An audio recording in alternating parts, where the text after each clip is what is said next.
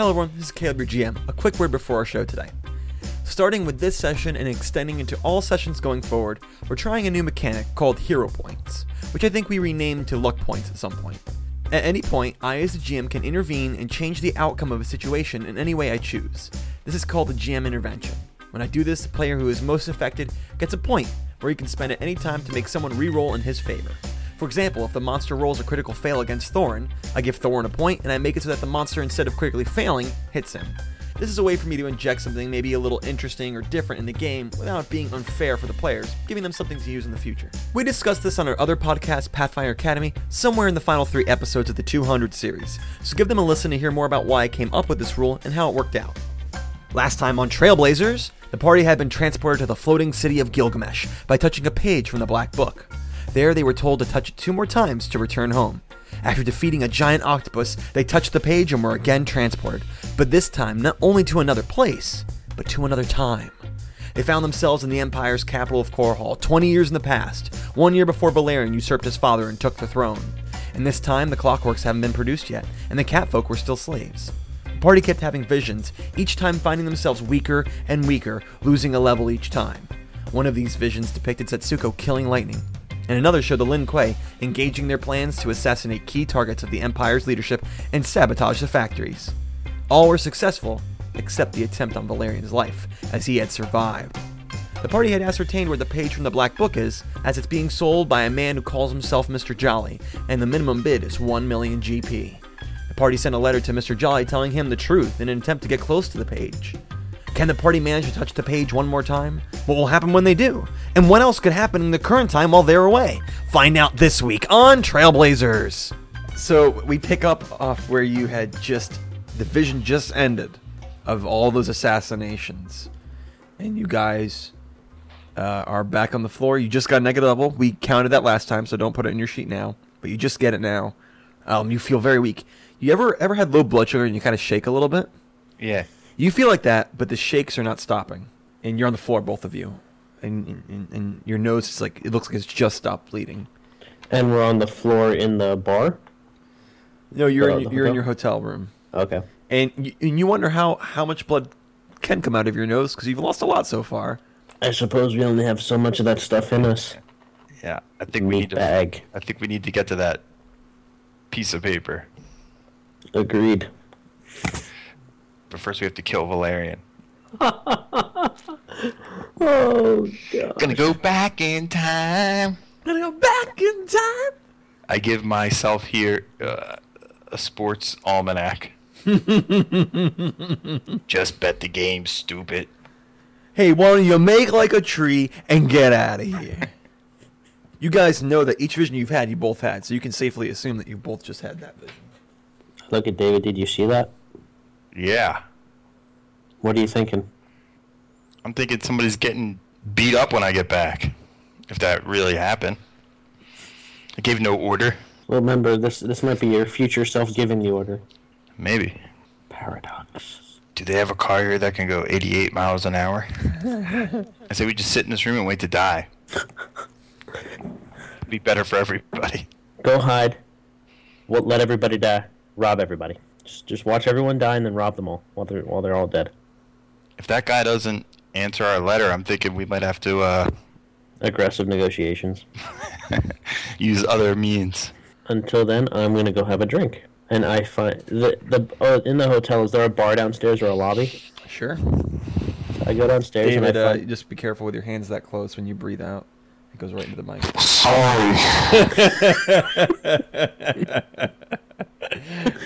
That's what it sounds like in my mask, though. So it's that almost was. I'm wearing my mask now.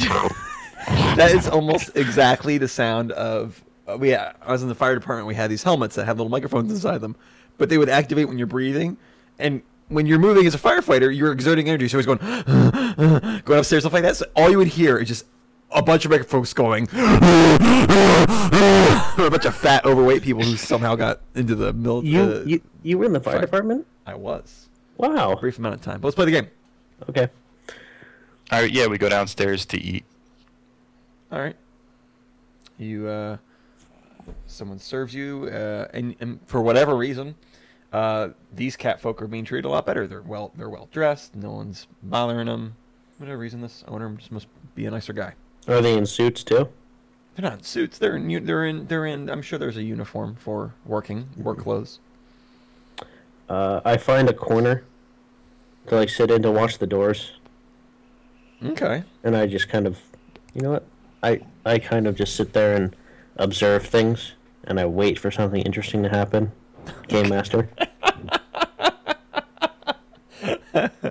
Okay. You hear a jet, and napalm is dropped on you. Nice. Limitless world, limitless opportunities. I'm gonna sit and wait. You make a joke, but that's what you do every episode. Let me do a thing, and then just wait. It's true. It's sad. All right, Dave, what are you gonna do? I'm eating. Okay, all right, cool. Should I roll? Oh, you rolled the 1. You missed your mouth. You just threw that right over your shoulder. I rolled a 20. Does that mean I found a cat hair? Right into Seabass's burger. Got very upset. Nice. Kick his butt, Seabass. You guys eat your dinner, and nothing interesting happens after you have eaten your dinner. What time is it? Dinner time. Dinner. What's interesting? What's his name? Because we're always asking you what the names are. So He does not have a weak spot. Yes, the dragon could fit in the room. Could a dragon fit in the hotel? Yep. Okay. I'm gonna go out for a walk. I look at David. I think I'm gonna go for a walk. Just in the general neighborhood of the hotel. All right, I'll go with you. I forgot. You guys. I think you pointed. I think you pointedly said, "I want to go to a nice hotel." Right? Yeah. I remember. Yes. Just so I know David what has area of money. town you're in.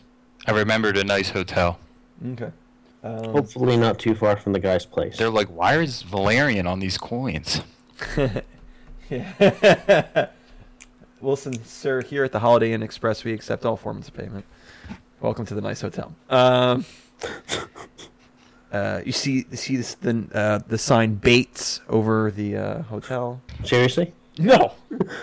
Okay. But yeah. You guys taking a walk. Valerian's coins have 15% less gold in them.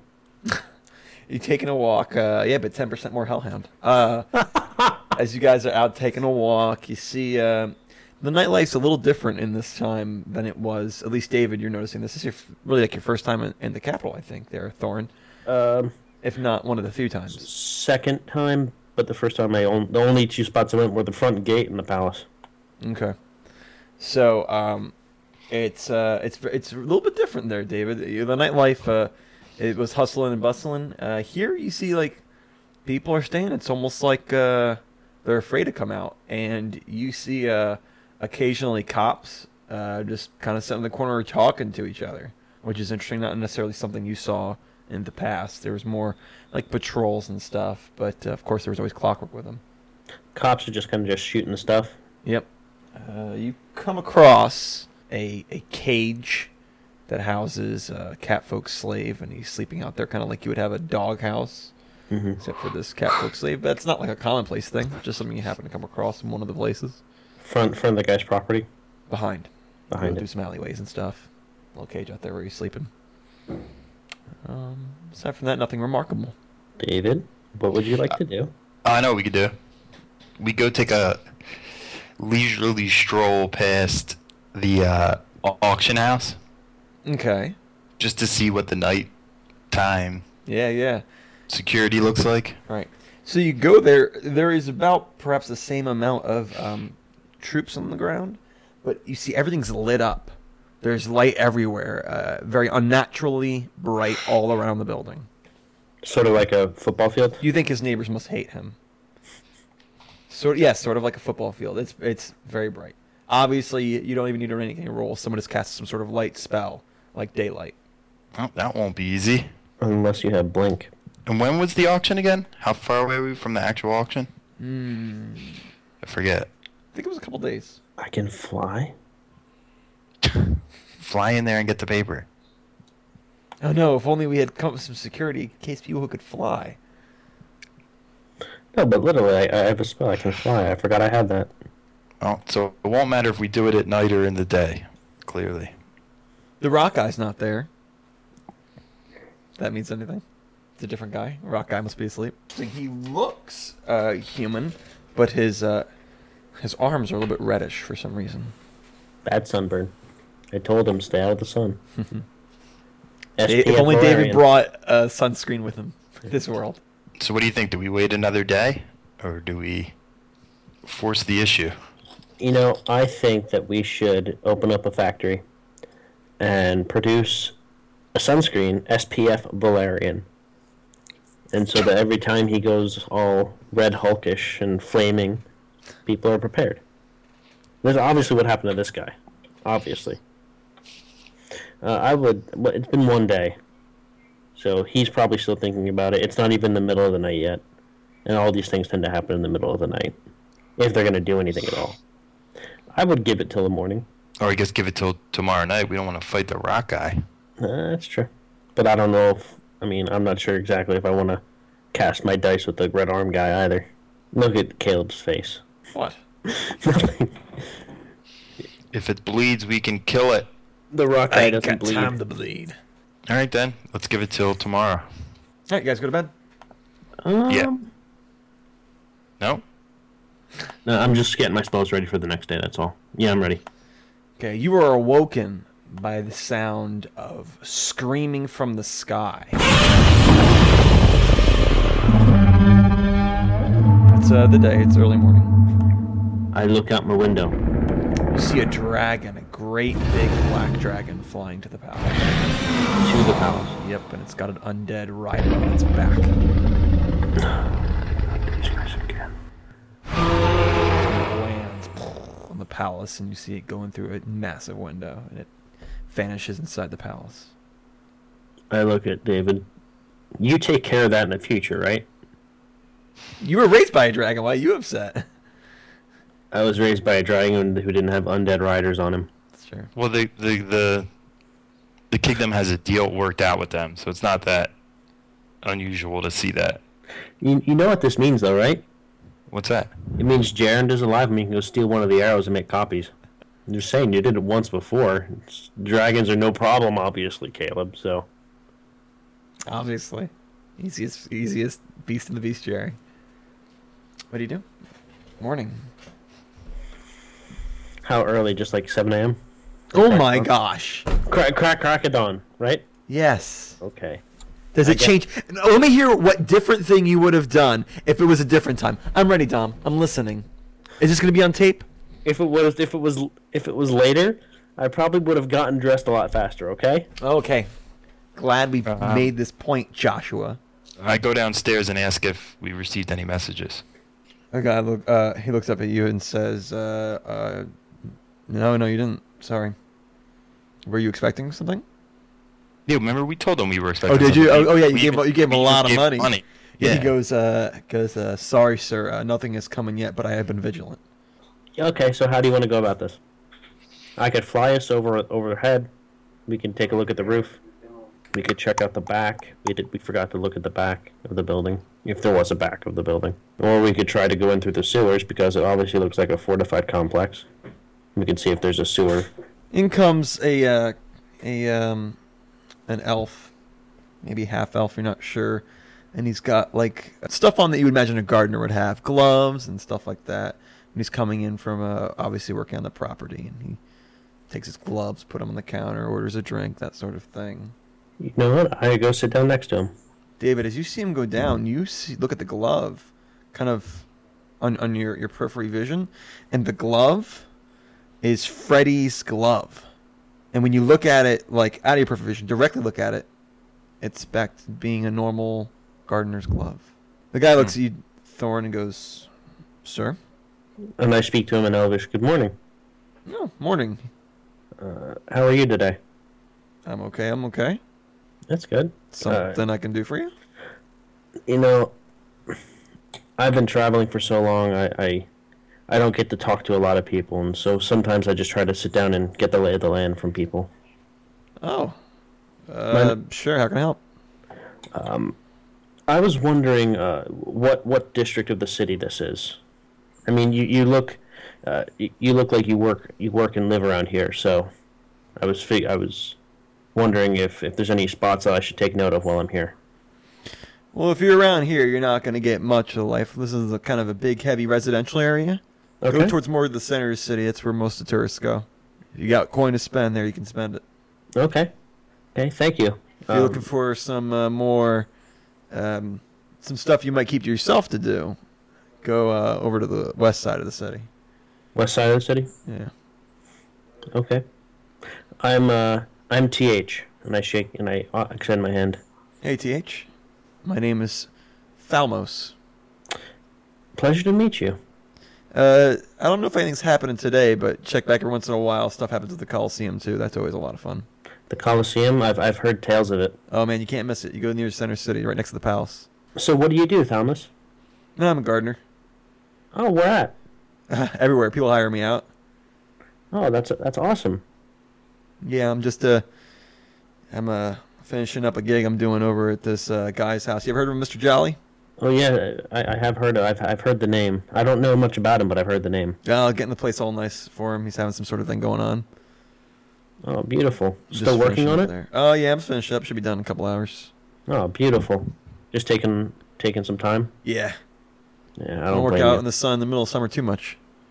I don't blame you. I used to do a little bit of nature grooming myself. Oh yeah?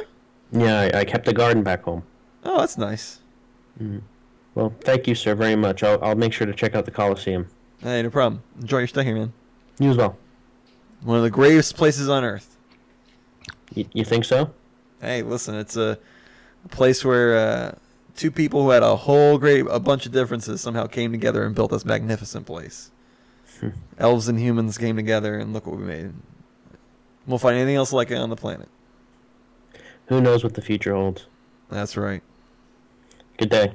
And I get up and I walk away. See you later, friend. I go and I inform David. I was going to say, because I don't speak that language, so I wouldn't have understood the conversation. He appears to be working at Mr. Jolly's house. That's interesting. Maybe we should see if he needs any assistance. We could ask. Nothing wrong with that. I assume if he's the gardener, he's on the grounds. Agreed. How do you want to go about doing it? You want me to just go and ask him if he needs help? Yeah, ask him if we can have a day's work with him. Okay. I approach him again. Oh, hey, again. Hey, Thomas, I hate to ask this. This is kind of embarrassing, actually. And I don't have most of my stuff on, by the way. Just the basic. Okay. Not my gear. I find myself short of some money, and I was wondering if you were looking at hiring for a day's worth of work. Make a diplomacy check. 24, man. Days worth of work. Well, you know, I could use you to finish up at this Mr. Jolly's house. He likes things being done perfect, and if I can get it done sooner rather than later, he'll probably be pretty happy. Might give me a little bonus or something. And you said you did this stuff before, at least as a hobby, right? A little bit as a hobby, yeah. I can give you a day's worth of work, yeah. Okay, thank you, sir. We'll leave in, can you be ready in 10 minutes? Absolutely. All right, well, I'll see you in 10 minutes. Meet me here. See you then. I walk to David, and I walk upstairs with him real quick. Should I leave my stuff here, or should we leave our stuff here? Or Well- bring it to the property with us? He only hired you, so It's true. what I do is I put all my gear on, Okay. and then I take all your gear, and it's in like a bag or whatever. Sure. And I have it with me, Mm-hmm. and I'm just going to shadow you guys. But just look for, you know what to look for. Look for an opportunity. Because remember, we found out last time we don't have to be together. In order to do it. Yeah, so if you, really all you're looking for is a weak spot in, but if you got an opportunity to actually do it. And, but I'll be there with all your gear, and I'll obviously have all my gear on. So I'll be there if anything goes wrong, it'll go down. Yes, that's my plan. I'm just going to shadow them after they Okay. leave. I have my clothes on. I have my tree cloak with me. Well, thank goodness you have your clothes on.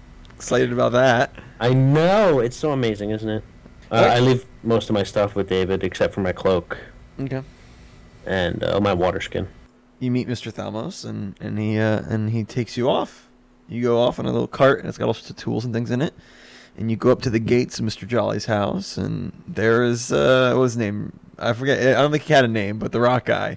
He comes up, and he's like, "Oh, Mr. Thalmos." And Mr. Thalmos nods, and he goes, "John, John McGee! John! And this guy comes down and he's like, I keep my never mind. Go ahead. keep your pants on, keep your pants on. And he goes over and he takes out a key and he unlocks the gate and opens it up. Can I retcon something real quick? I'm sorry. Sure. I keep my face wrapped in something. I get like a simple wrap. Okay. Then we're going to have to go back for a second. When you meet Themos, he's like, why is your face wrapped? No, it's like on my neck and covering the top Scarf. of my head. It's like wrapped around my head. You know what gardeners wear? Oh, you mean a bandana? Kind of like that, yeah. So you have a bandana on your head. Yeah. Okay, that's fine. All right, so you're let in, and your little cart goes through, and the gate is closed behind you and locked. And David, you see them no more. I was going to ask, Split the party. around the house. Yeah. Well, not split the party. I'm right here. We There's only a wall of people and a There- physical wall between us. is there buildings around it? Yes, and they're obviously very high end because they all have yards, which most places inside the walls of Core Hall do not have yards. All right, I look for a spot to see if there's a way to climb up on a roof. Interesting. Make a perception check. 57. You fly to the moon and fall down right on the paper. Perception 20. 20. You see the best spot to climb up is this drain pipe for the water in the building next to it. If you're looking at Mr. Jolly's house to the left, but you think it would be quite difficult to do it unseen, especially with all the stuff you have. In other words, you'd have to tie a very high stealth check. Muted, Dom. Do you have that, David? I know.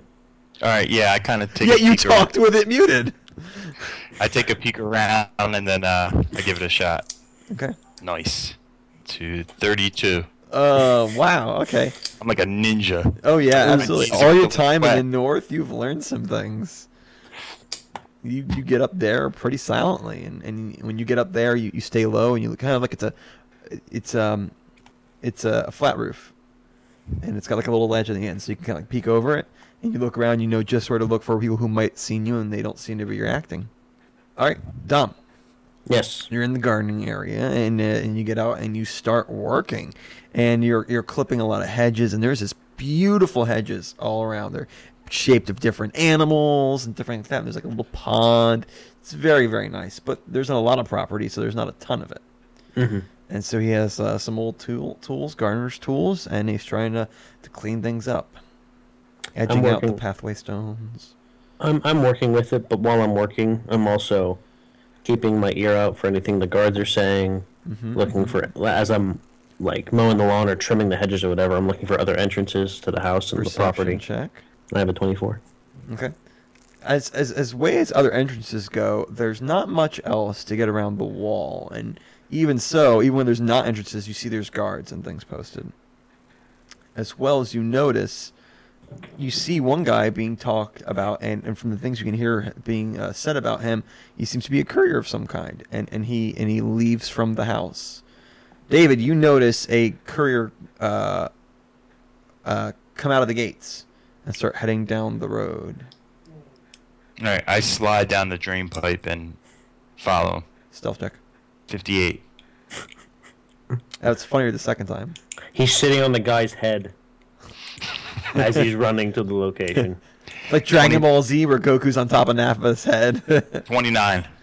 All right, you think you do it without being noticed. You start following the guy, and the guy goes to your bar. Okay, but I just stay outside and move away and let him Okay. go in and out. A couple minutes later, he leaves. All right, I stroll in very nonchalant, as if I'm going Dead to walk right by the Dead guy who I'm waiting. Excuse me, Mr. Sir. Yes. A letter just came for you. Oh, thank you. And he hands it to you. And you open it up, and it's like a well-sealed package, and you see it's official from Mr. Jolly, and you open it up, and it's just a pile of poop, and it says, "Go F yourself." No, you take it, and you open it up in the letter, and it says, did you sign it, your name, the letter you gave to Mr. Jolly? Yeah. You signed it Oroku Saki? No. David. Did you assign to David? Mr. David and Associate. Mr. Jolly would be pleased to meet with you between the hours of yada yada. I will say, because they don't actually have like time. They don't, it's like 5 and 7. No one said that in medieval time. See, it's 7 o'clock. It's after the sun is at its highest point and before sundown. At your convenience, one-time offer. I hope your day is a delightful one. In the name of Mr. Jolly. Okay, I go outside. Is the sun at its highest point yet? It probably happen in a couple hours. Oh, okay. I go back over to the house. Okay. Find a decent spot to wait. I'm gonna try to wait on Tharn. Hopefully they get done before I have to do that. Thorin, you're working and getting blisters on my hands for once.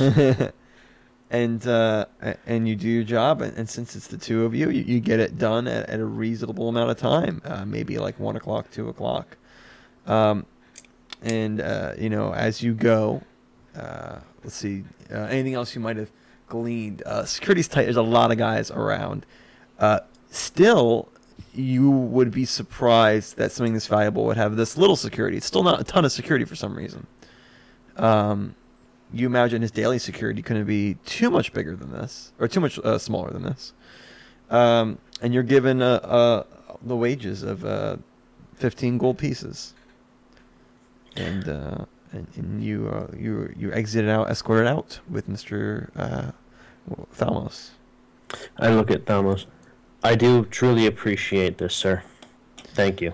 Ain't no problem. You're a good worker. Actually, roll D20. Let's see how good a worker you are. And what am I adding? I doubt you have profession gardener, so nothing. I would like to make a case for something. First, just tell me your roll. 9. Okay, what's your case? My case is that I lived in the north for a long time. Uh-huh. And that I got to know nature a lot, and I got to see how nature works, and how things grow and bloom. Uh-huh. I'd like to argue for a plus. You want a +5. I would like to try to argue for a +5. For just observing that nature exists and happens. That how it works and how it exists. You've observed magical nature. But Fey magic. But it still grows. I'll give you a +1. Make it an even 10. So the guy says, it's okay. I appreciate you helping. And he ends it there. I look at him. Any advice for my own personal garden? Yeah, next time you dig a hole, don't dig it on top of a flower. I don't think that sunflower will ever grow again. I'll try to remember that. Yeah. Thank you, Mr. Thalmos. Thank you, Mr. TH. I hope you have a good day. You as well. Enjoy the city. I run off. I said, I'm going to try to get to the Colosseum before I leave. Definitely should. Hey, Ergdrog. What class did you just come from? Pathfinder 102, Skills Detail. With Professors Caleb and Christian? I remember that class. Hey, listen, whatever the question is, the answer is perception. Those guys have a boner for that skill check. Ergdrog not need perception. Ergdrog not need to perceive someone to hit them with an axe. Today in gym class... Ergdrog, please report to the principal's office. Ergdrog to the principal's office. Power attack is like fair, that extra 4 damage. My strength mod's better than his. Do you know why you're here, Ergdrog? Ergdrog, you tried to sunder the gym teacher. He walked into my threatened square. He invoked an attack of opportunity. You only invoke an attack of opportunity when you leave a threatened square, Ergdrog. And you can't even sunder a person. You can only sunder objects. Do we have to send you back to Pathfinder 101? What, with Professors Caleb and Christian, who teach new and experienced players everything about Pathfinder? Yes, their classes help everyone to be a better player. If you like Pathfinder, you'll love their classes. Now, I want you to go back through 101, Basic Mechanics, and 103, Combat Detailed with Weapons, okay? Are you kidding me? Ergdrog love those classes. Can't wait to take again. Hey, no run actions in the hall! Pathfinder Academy, teaching you everything you need to know about the Pathfinder RPG, every Thursday here on the Trailblazer Network. See you in class.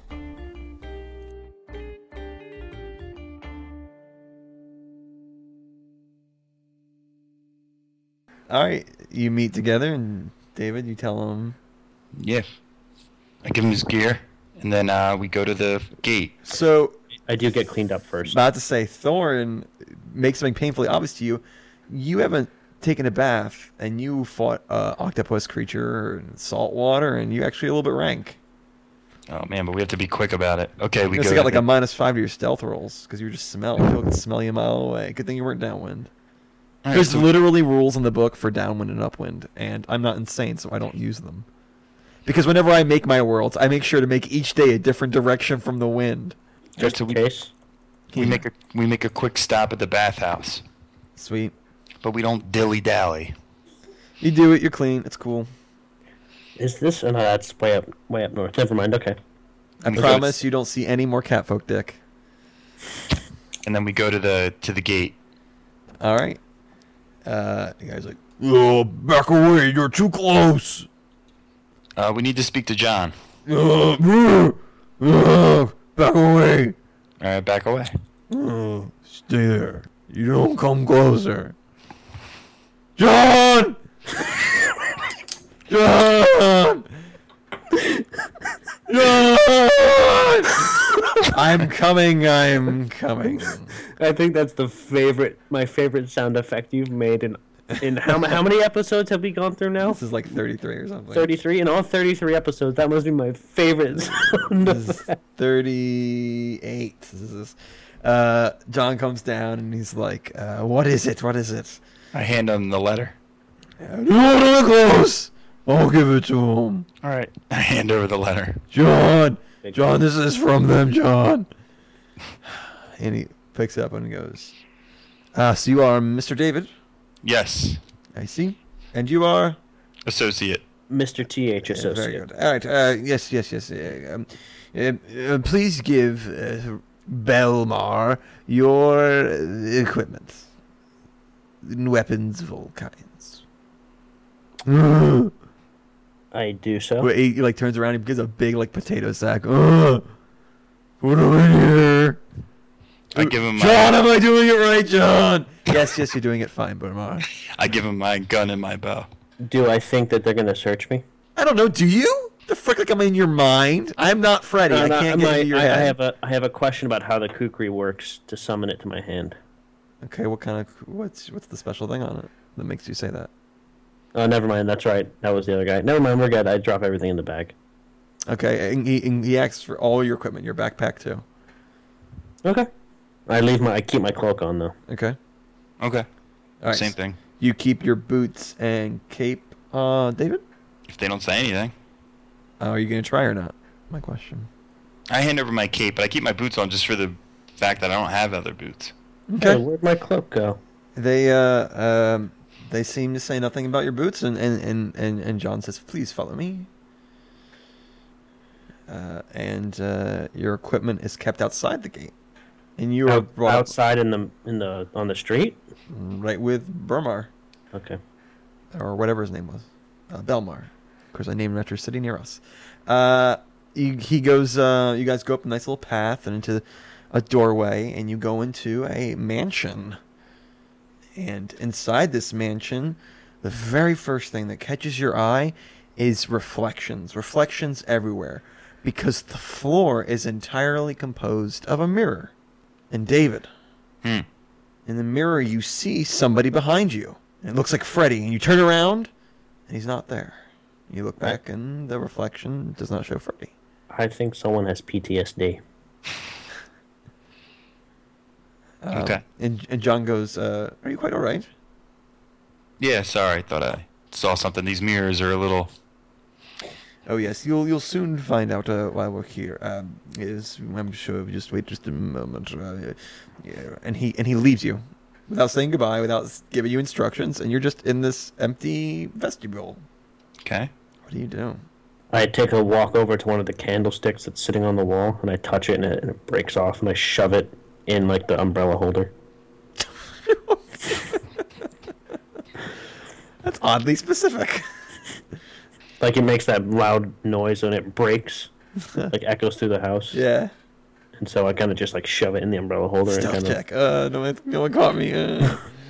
You hear it sounds like glass breaking, but in reverse. And from the ground forms pieces of glass that form into what looks like a woman, almost like a Silver Surfer-looking person, covered in like almost like they've coated in mercury. It is a good thing we didn't break into this place. And the person appears and goes, "Hello, I am Wilma. I will be taking you to Mr. Jolly. Please follow me." Hello, Wilma. And she just falls backwards. Like, she's perfectly straight, falls backwards, almost like a plank, shatters, and the pieces of shatter fall into, like, just sink. Almost like a rock would sink in mud, just sink into the glass. And then you hear the same reverse sound of reverse glass breaking up on the top of the stairs. Just waiting for you. And just like she fell, the opposite, she came. Very impossibly horizontal to vertical. So I guess we walk up the stairs? Yeah, go up. Yeah. You're walking on glass, so it feels a little weird, but after a bit you get confident that you're not going to break it. And she leads you down a hallway, and down another hallway, and she... While she's doing this, I'm trying to keep track of where we're going. Okay. And she opens up a door, and she doesn't walk, she just falls, breaks, and then reforms wherever she wants you to go. And then she goes right this way, and she gestures at a door, falls forward, and then you can hear from inside the room her reform. You open up the door, I take it? Yeah. And you see a guy who's a bit portly, and he's got this massive mustache that, like, goes out to his shoulders. It's very, very long. And he's like, "Hello! My name is Joseph Ollie, but you can call me Mr. Jolly. So good to see you. Mr. David, I presume." Yes, and I hold out my hand to shake his hand. Oh, and he kind of puts his hands up, and he goes, and he goes over, he pulls out a handkerchief from his drawer, and then shakes your hand with a handkerchief in between your hand and his hand, and goes, "Pleased to meet you. And Mr. Associate, pleased to meet you as well." A pleasure. Thank you for taking the time to meet with us. I'm sure you're a very busy man. Oh, well, I am very busy, but you had a very interesting letter. Please do call me Mr. Jolly. No need for formalities here. Not sure why people call me Mr. Jolly. Maybe it's because I'm always so happy and a bit gregarious. I think at this point, Caleb's made an NPC, which is going to be difficult to maintain this level of excitement throughout the entire session. He's immediately regretting this decision. So I see you received my letter. I did. Very interesting. Time travelers. Now that's a bit unique. You have no idea. Now I do have to say, I do see some holes in your little concocted story, but I am very interested in why you would lie to come meet me. I look at Dave and I look back at Mr. Jolly. What holes, may I inquire, sir? Oh, let's not be so rude. You know the ruse is up. No need to keep it going. Well, As you say. normally I would agree with your assumption, because it does sound quite fantastical. But if you know what it is you have, then it shouldn't sound so strange. Well, you see, Mr. David, do you mind if I call you Mr. David? It's how you wrote the letter to me. Sure. Do you have a preferred name? You could just call me David. Okay, David. You can call me Mr. Jolly. I'm not sure if I've mentioned this. You see, Mr. David, no one can travel back in time. There are some powerful artifacts that can push you forward in time, but reverse time travel is quite impossible, even for something quite as powerful as this artifact. You would have done better to say you were from the past. Well, I couldn't say that because it's not true. You're really going to keep with the story, then, that you're from the future? Mr. Jolly, if I may, summon any mage and have them cast a Zone of Truth, if you so wish. I don't. You see, if you are telling the truth, which maybe you are, you seem quite confident, that makes this thing very interesting. I'm not sure if there's anything else in existence that can send someone back. Tell me, what was it like? Well, to be honest, it was kind of seamless. We weren't even aware that we were back in time until we arrived here. I'm from the Empire 20 years from now. Ooh, what are things like? Who's in charge? Things are interesting to say the least.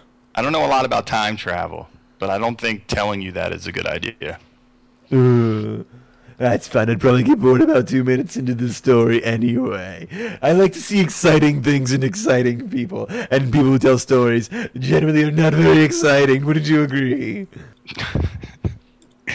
So if you think we're lying, why did you agree to meet with us? Because it was crazy. I thought it'd be so nice to meet you. So let's say you are telling the truth. You seem quite convinced either you're telling the truth, lying, or absolutely nuts. Just crazy nerd ballers. So tell me, what is it you would like me to do? You said in your letter you simply want to examine the object. Touch it, you said? Yes, I believe if we are able to see it and touch it, it would send us back. And of course, you would still have it, so you don't even lose it. You see, that's where I think I might see a difference with you. Yet another hole in your little story. You say you touched it and then you went back in time when it's back in time too. So there would only come to be a logical conclusion if you touched it again.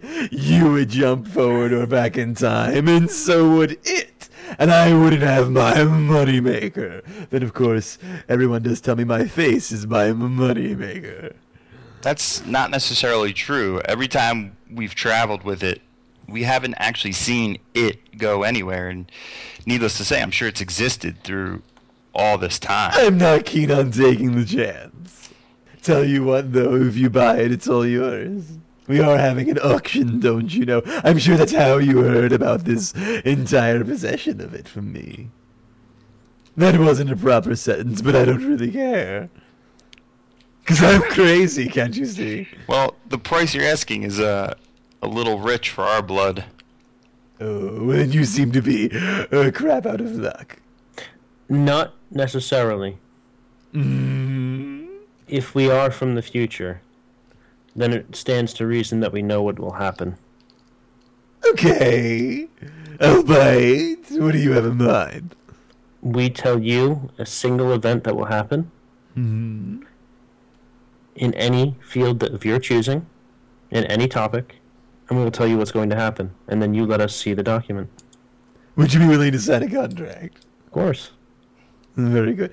Wilma, could you please go into the library, draft up what the young man said word for word? Do you remember what he said, Wilma?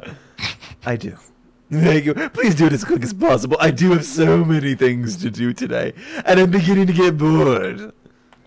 And she falls onto the ground. I find it interesting. You found this black book and you touched it, and here you come now to be with me. What was your purpose? What were you trying to do? I'm so excited to learn. It was interesting, wasn't it? Yes. What were you trying to do? Don't keep me waiting. We were trying to move between worlds, not time. Ooh, exciting. Why would you want to go between worlds? Is there treasure somewhere? Ooh. Well, I think that's you said you get bored in the stories. That's a very long story. Oh, But let's then just say spare me. I will. Wilma comes back, and she has a paper with her. Seems to come through the floor with her. She puts down the desk, and it says pretty much almost word for word what Thorin just said. For a piece of information of his choosing in his field, he will let you see the document, the page of the black book. Get specific. That way, there's not like a loophole word. Oh, here's the object. No, it says a page from the black book. And it says we get to see it. Touch it. You see, it says see it. No, this needs to say touch it. Well, that's not what your friend just said. Mr. Associate said see it. Seeing it doesn't help us. Oh, I do hate when things get changed so suddenly. I was quite excited before. Now this contract bores me. Take it away, Wilma. I don't want to see it again. She takes it and disappears on the floor. Well, I'm not interested in letting you touch it. I want to keep it. I'll let you see it, though. Same room with it? You know what? I do have an idea. Let me bounce this one off that dome of yours, that pretty little dome sitting atop your eyes. How about this? I'm selling it to the highest bidder. He buys it, and then he does whatever he's going to do, and I have to give it to him, and that's the most vulnerable moment, don't you know? Here's what I say you do. You take it, you steal it, you touch it, you do what you want to do, and if it's left by, I'll reacquire and resell it, make double the profit, don't you see? You get what you want, I get what I want. How does that one sound? Then simply make us the official handlers afterward. That once you... No, I can't have it seen that obviously I tampered with everything. You're gonna have to do this one on your own. Might give you a little bit of support. I can get you into the auction. Maybe there you could do something. But I must treat you as blackguards, people I don't know. Villains, even. If I catch you, I'm going to have to discipline you. I look at David. Man, he's lucky they took my gun. I suppose then it means nothing to you that what you're selling is quite dangerous and isn't even yours to sell. Well, it does belongs to me. It means something that it's dangerous. That's why I'm storing it off-site, don't you know? And it does not belong to you. It will belong to you, but right now it belongs to me. Is it time travel fun? We agree. So here's what we're going to do. I'm going to get you into the auction, okay? You're going to watch the bidding, see who wins the bid, and then we're going to take it out of its container. Wilma will be the one moving it, and then you're going to have to take it from them or take it in mid-transportation. I'm not really sure. Just make me a deal that when you do touch it, it's somewhere near one of my men and not somewhere near someone else's. Since Wilma's the one carrying it, perhaps if you steal it from her, just don't kill her. Fine, then we need to get in with our equipment. That can be arranged. Agreed, then. So be it. We have a bargain. Oh, we have a great deal. If you do betray me, I will slice off your tongues and then feed them to the other person. And it'll be fun chewing without a tongue. I let you live, though. I'm not a murderer, don't you know? Good, we have a great accord. I like to drink when I make my deals. Wilma, could you get us a drink, Wilma? Thank you, Wilma. Wilma comes back. She has some drinks. And she has to go out. And he goes, to a deal well made, gentlemen. And he holds out his glass to bang it against yours. I bang it, but I do not drink. I say, regrettably, I do not partake, but... What a silly convention you have. And he drinks it down. Dude? Yeah, I drink it. Alright, it's good old whiskey on the rocks. Kind of an interesting thing to do a little agreement with, but it is. That's why they call him Jolly. Or it's because his name is John Ollie. Or John what do I Ollie. call him? James? Joshua? John. John Ollie. Tomorrow, I'm going to have several visitors over for the auction, okay? You make sure to arrive as well, okay? And he goes, Wilma, would you get them some invitations? Oh, verified ones. And Wilma leaves, and she comes back and she hands you some invitations. They look different, quite different. And he goes, you present these, they'll think you're like anyone else. You can pretend to make bids, but be sure not to win, because if you can't pay, it will be very bad for you. So you can just be there to keep your little cover, of course, and then you steal it for me. Very good, I hope to see you tomorrow, and then I hope to never see you again, but still see the piece of paper. Okay. Agreed. Thank you, Mr. David. Thank you, Mr. Associate. You can go now if you want. Very well. Well, no, you show them out, please. Right, and she leads you out much the same way she let you in. On our way out, before Wilma leaves, I look at her and I tell her, I must say, Miss Wilma, I don't believe I've met anyone quite like you. Thank you. That means a lot coming from you, Mr. Associate. I look at her, you might be surprised what the future holds. She nods and lets you out. And I keep on going. All right, and you're let out, and you're giving back your stuff by the guy's name I already forgot. Belmar. I was about to say John. By Belmar. Belmar gives you all your stuff. Both Belmar's voice and Mr. Jolly's voice hurt my throat. All right. This will be interesting. Very. I check my stuff and I make sure it wasn't tampered with. Oh, it is not. No bat trackers like Batman. No. Nothing on the hilt of my sword or anything. No. Guess we got some time to kill. Crystal Palace?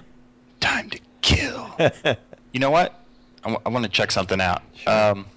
Because we still have a day or two, right? You have till tomorrow. Okay, head over to the palace. All right. When you get to the palace, there's this iron bar gate in front of it, which you've recognized in front of the palace for your present day, but it's closed, and you see a lot of uniformed men behind it. And you see one guy that he's like a lizard, right? But maybe I can find a picture. He has like a tail, kind of almost like a snake-like tail, and he is constantly on fire. And he is in a uniform that is not burning up for some reason. He's just chatting with some of the other guards, and he has a spear. And he doesn't look so tough. And you said it's closed. It's not like it is in the future. Correct. It doesn't look like you just walk in. Could I try to identify him? His species? Yeah, sure. Make a knowledge... Plains, outsiders. 17. 15. 15. Salamanders, which is a snake-bodied humanoid, hisses with anger. Spines of crackling flame dance along the creature's black and fiery red scales. Salamanders are native to the plane of fire. You would know this is the same plane that hellhounds are from, despite the name Hell. They're not from the plane of hell. They're from the plane of fire. Where they are fierce warriors, much feared by other inhabitants of the plane, which is interesting. Not usually people fear what's inside the fire plane. Fire plane don't fear each other, but things inside the fire plane fear salamanders. They like to exist in really, really hot temperatures, so it's surprising the salamander is out in the open.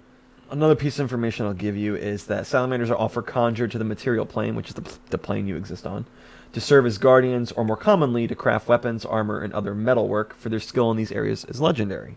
Salamanders also infest areas of the material plane where the boundaries between this world and the plane of fire have worn thin, such as in and near volcanoes. How much of that is legend, how much of that is true, you're not sure. Now that I've, for the first time, used my knowledge planes, I'll never use it again. But I'm glad it was useful for something. Unlike that stupid little thing I used last time. What? The, not the color spray, but the Fairy fire. Fairy fire. One time it would have worked. Darn you, Crane. But you see, things don't get directly next to it. You would. It appears that it is generating heat that is hot itself, like standing near a furnace. You wouldn't get too close. Or near a campfire that's really large. There's a certain point you just can't get past that barrier. It's uncomfortable. Well, I guess we're not getting into the palace. Unless you want to wait for 4 months.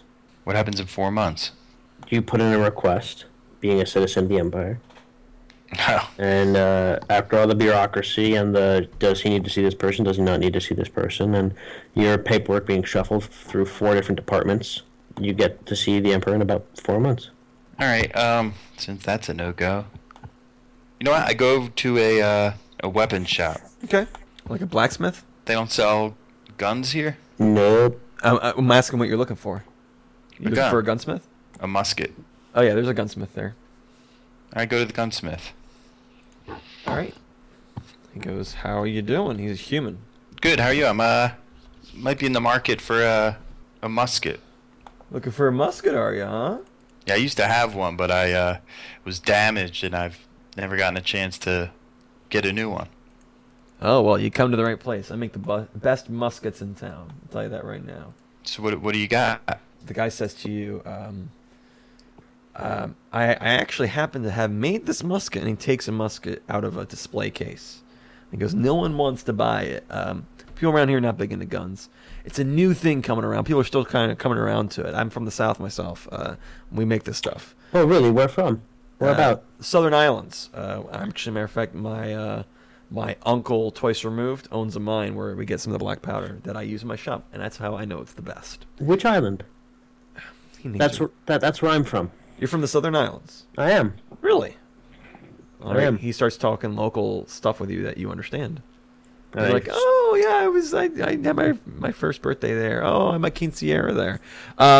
He says, now this rifle I made, and stupidly I made it without a bidder, right? I'm like, I'll eventually sell it, but nobody wants it because nobody can afford it. It's not that bad. It's 3,800 gold, and it's a masterwork. Essentially, it's a +1 musket. And because it's masterwork, because it's made with such fine quality, you can get this enchanted. You can't get a normal musket enchanted. But this one you absolutely can. Do it. I'm whispering in David's ear. Do it. Strike him down. All right, you've bought it. It's yours now. Yours to keep forever. Is there somewhere around here I can get it enchanted? Yes, there's actually a lot of very good enchanters in town. How much money do you have left, David? 7,000. For 7,000, there might not be too many enchantments that you can get. Listen, I need your firearms purchaser card, and it takes at least 1 week from purchasing any firearm before you can actually get it delivered. He goes, yeah, there's some places around you get enchanted. Okay. I ask him where one is. All right, he gives you one. Okay, I go over to it. Okay. You enter the shop, and you see a magician there, and you hear... And you black out. Of course. And as things come into view, you see you're in a room, and it's not the biggest room, but it's got a desk right in the middle of it, and it's empty. And you hear something happening outside the door. There's only one door into this room, and the door is almost like the best way to describe it is a blast door, a door made of metal. It looks very sturdy. And you hear a sound of clockwork as the door recedes into the ceiling. And Valerian is being escorted, and he gets pushed into the room essentially with Mana and a couple clockwork, and then you see Duran there, and Valerian is holding his side where he's bleeding, and the door begins to close, and he says, Duran, you find out who did this. You find out who did this. It closes, and you assume this must be some sort of what do you call it, panic room or like that. And Valerian kicks the door, and he's walking around angrily, and Mana kind of tries to grab his arm, and he kind of uses his arm to push her away, and then she grabs his arm tight, and he turns around, and he's heaving, whether through anger, through adrenaline, through whatever. And there's also a little cot in the side of the room, and she tells him, lie down, and he listens to her, and he lies down, and she tries to get to his side, and she can't, and so she has him turn over so she can undo his breastplate, and she helps him take it off, and peels up his shirt. It has to be peeled because it's stuck with blood, and there's a hole there from the sai that got stabbed into his side, and she puts her hands around it, one on each side, and you see the wound bind up right there. And Mana looks at him and says, it's all right now. It's all right, guy. Calm down. It's okay. It's okay. She starts humming a song. And she starts singing a song. And you see him start to calm, almost magically. You get a white in the middle, almost like an old film strip. At the end of the film strip, kind of white comes out from the center. You know what I'm talking about? Mm-hmm. And then that recedes, and you're in the same room, but they're in different positions now. Appears some time has passed, and Valerian's at his desk, and he has a map on there and stuff, and he's got all these papers on top of it, and he's yelling through the door at what apparently is Duran, and Duran seems to be giving a report. And Valerian says, so let me get this right. The Senate is dead. The chief of the police is dead. And he starts naming off all these people that have died. And he goes, and on top of that, one of the factories been destroyed. And Duran goes, about that, sir, more information just came in. The factory that's been creating the clockwork dragons has also been attacked. Of course it has. What happened? Well, you see, there was a disturbance. A dragon was sighted a few miles away from the facility. So 5 dragons were dispatched to go take care of it. And when they got there, the dragon vanished. Either had teleported, there was some sort of illusion magic. However it happened, the dragon was very much all of a sudden on top of the factory, and the 5 clockwork dragons were miles away. By the time they came back, the dragon leveled the facility. The Clockwork Factory, Dragon Factory, is now out of commission. There was good news, though. When the dragons got back, they did slay this dragon. My lord, it was quite a different dragon. It was a green dragon, one of a very unique style. And Valerian slams his hand down on the table. Is that it? For now, my lord. Inform me the moment something else comes up. He looks upset, and Mana looks almost even more upset. She's looking at Valerian. And Valerian looks up at her and realizes she's upset, and his face kind of relaxes, and he goes, don't worry, Mana, this is not like it's the first attempt on my life. And they botched it pretty well. And he kind of gives a half-hearted smile, and she kind of like gives an even less honest smile, almost acknowledgement.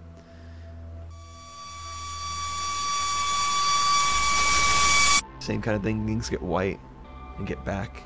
And Valerian's sitting at the table, and he's going through all these papers, and he's like, that's it. And he gets up, and he starts pushing the desk away. And Mana gets up and goes, what are you doing? Help me push this against the wall. And she helps him, and through a little effort, they push against the wall. And he opens up a drawer and pulls out some chalk and some candles. And he draws a circle in the middle of the room. And he starts putting these candles around the circle, almost like a pentagram. It's not a pentagram, but as you imagine, somebody would make some sort of magical circle. And as Mana starts watching this, she starts piecing together what he's going to do, and she goes, Guy, no, don't do this. And he says, I'm going to find out who did this to us. Every moment we don't know could mean lives of people, Mana. Lives.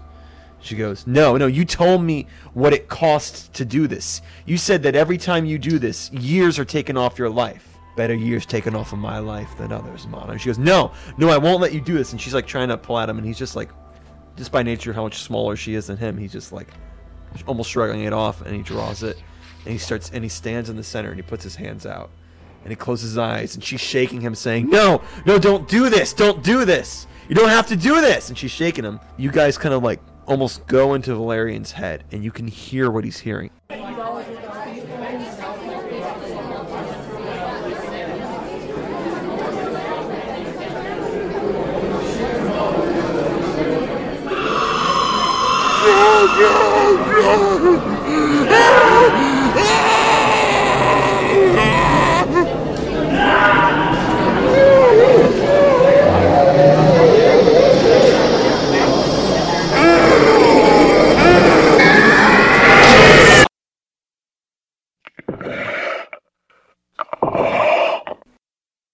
Valerian's eyes, Joel, open, and you see they're glowing, and they fade.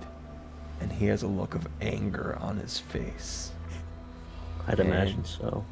And then you're... And every time there's a thump, things like get red.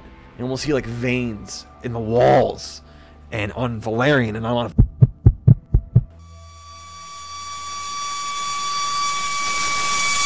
And your eyes open, and you're on the ground, and you can't breathe. Neither you can breathe. And you try to exhale, inhale, try to exhale, and then as you exhale, whoosh, out comes a clot of blood, and you can breathe again. It was blocking your airway, and you are you're in a cot, and you're in a room with all sorts of trinkets on the walls, but you're not sure where you are. And there's no one else in the room with you except each other. Is our gear there? You do a brief look around, and you don't see anything. Your stuff. I check myself real quick. Anything that was on you is still on you. Okay. Sword and kukri, okay. Both take a negative level. I was afraid you're going to say that. I get up and I heave my breath real quick. Oh boy, a very acrid taste of blood in your mouth. Get a look at my surroundings, the room, just to... There's trinkets on the walls and different common objects that, why would they be on the walls? Who would hang a pair of scissors? But they are. And some weapons and stuff and some scrolls. Is there a door? There is a door. I walk over to it. Okay. And I open the door. You see someone's behind a counter, and he turns around, and it's the magician whose shop you had just been in, and he goes, oh my goodness, you're awake. What happened? You just started falling on the floor and convulsing. What day is it? What time is it? How long ago? It's been a couple hours. I give a sigh of relief. He goes, I had clerics here, and they didn't know what to do. They were supposed to come back in a couple hours, take you to the hospital.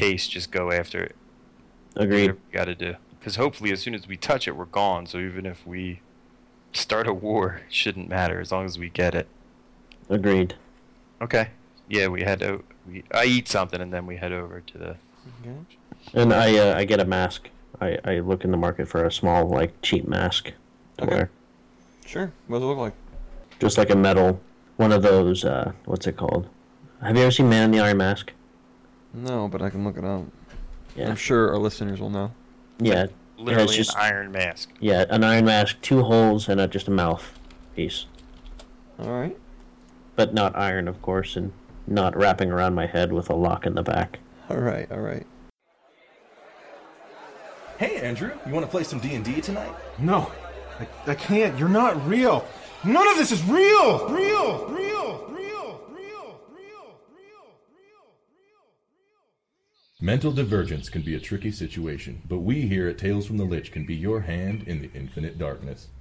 When you can't play, listen. TalesFromTheLich.com. So you guys go to the house, Mr. Jolly's house, right? We do so. And the guy lets you.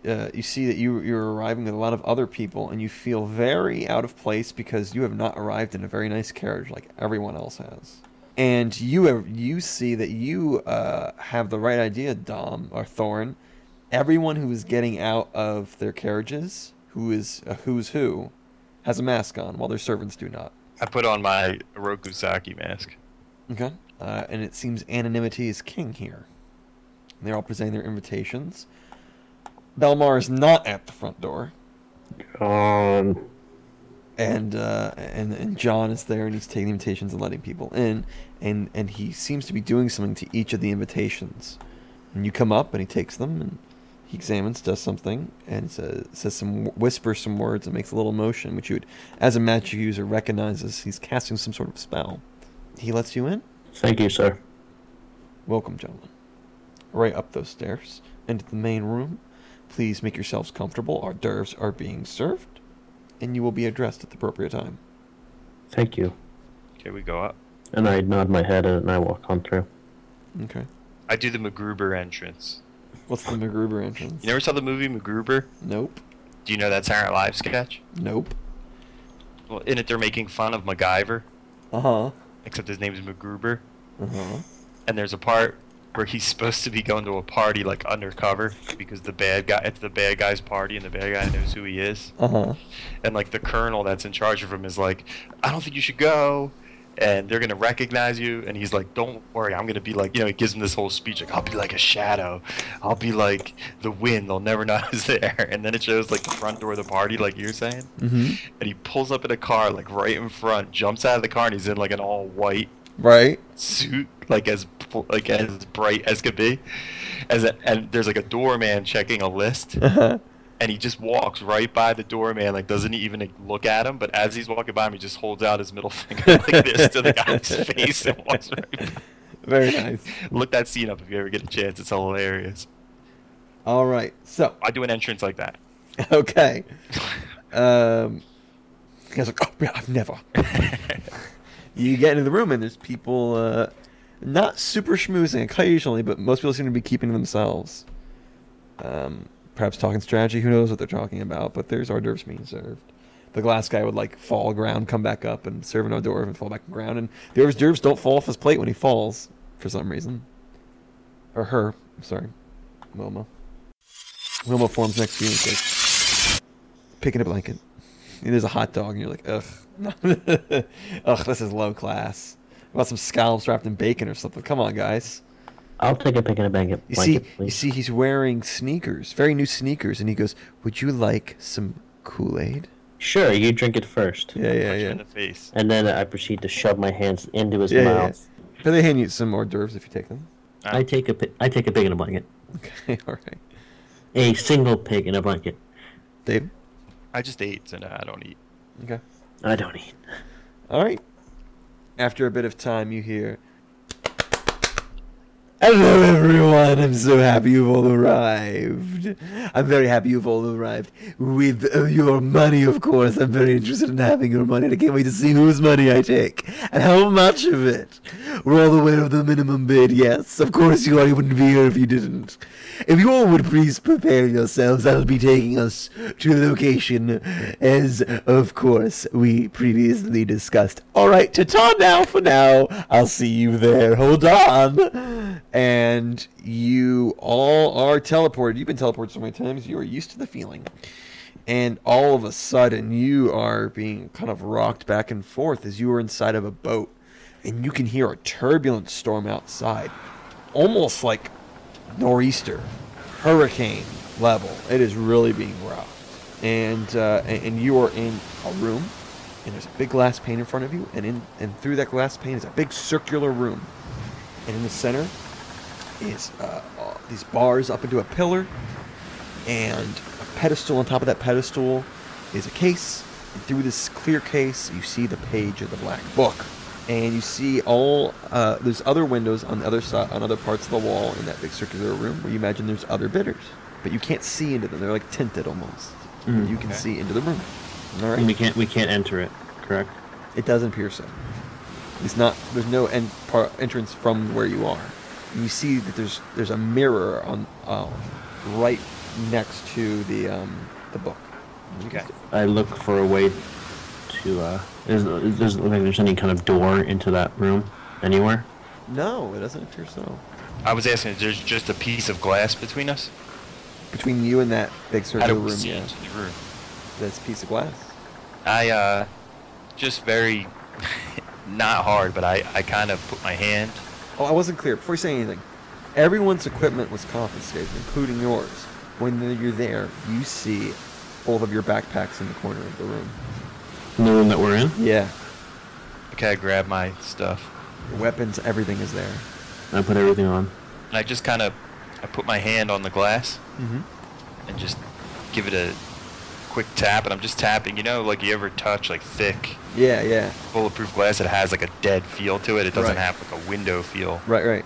Just to see what it feels. Right. It has that dead feel.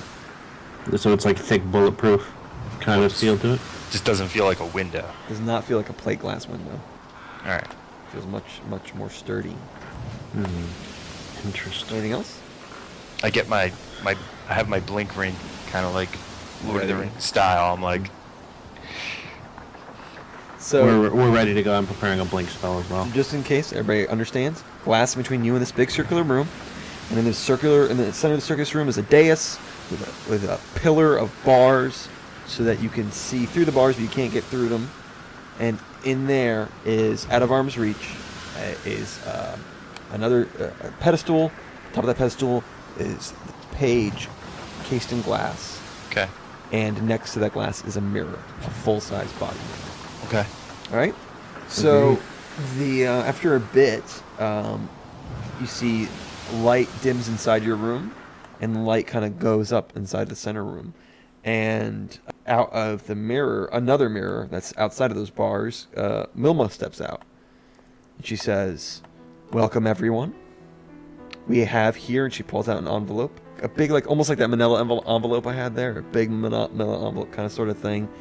Obviously, there's a lot of documents into it, and she goes, "We have here the verification from everyone's private, chosen by you," and she's like circling, like turns around 360 as she talks, looking at the windows.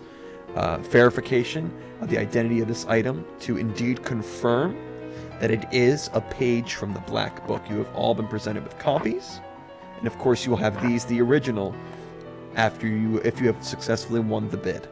If everyone is satisfied, in front of you is a green lever and a red lever.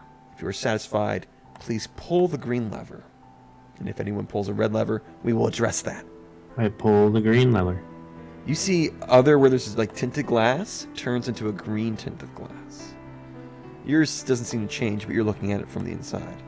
And they all change, except for one changes to red. Wilma says, "Please bear with us for a moment." And she walks into the mirror. Remember, she looks like Silver Surfer kind of person.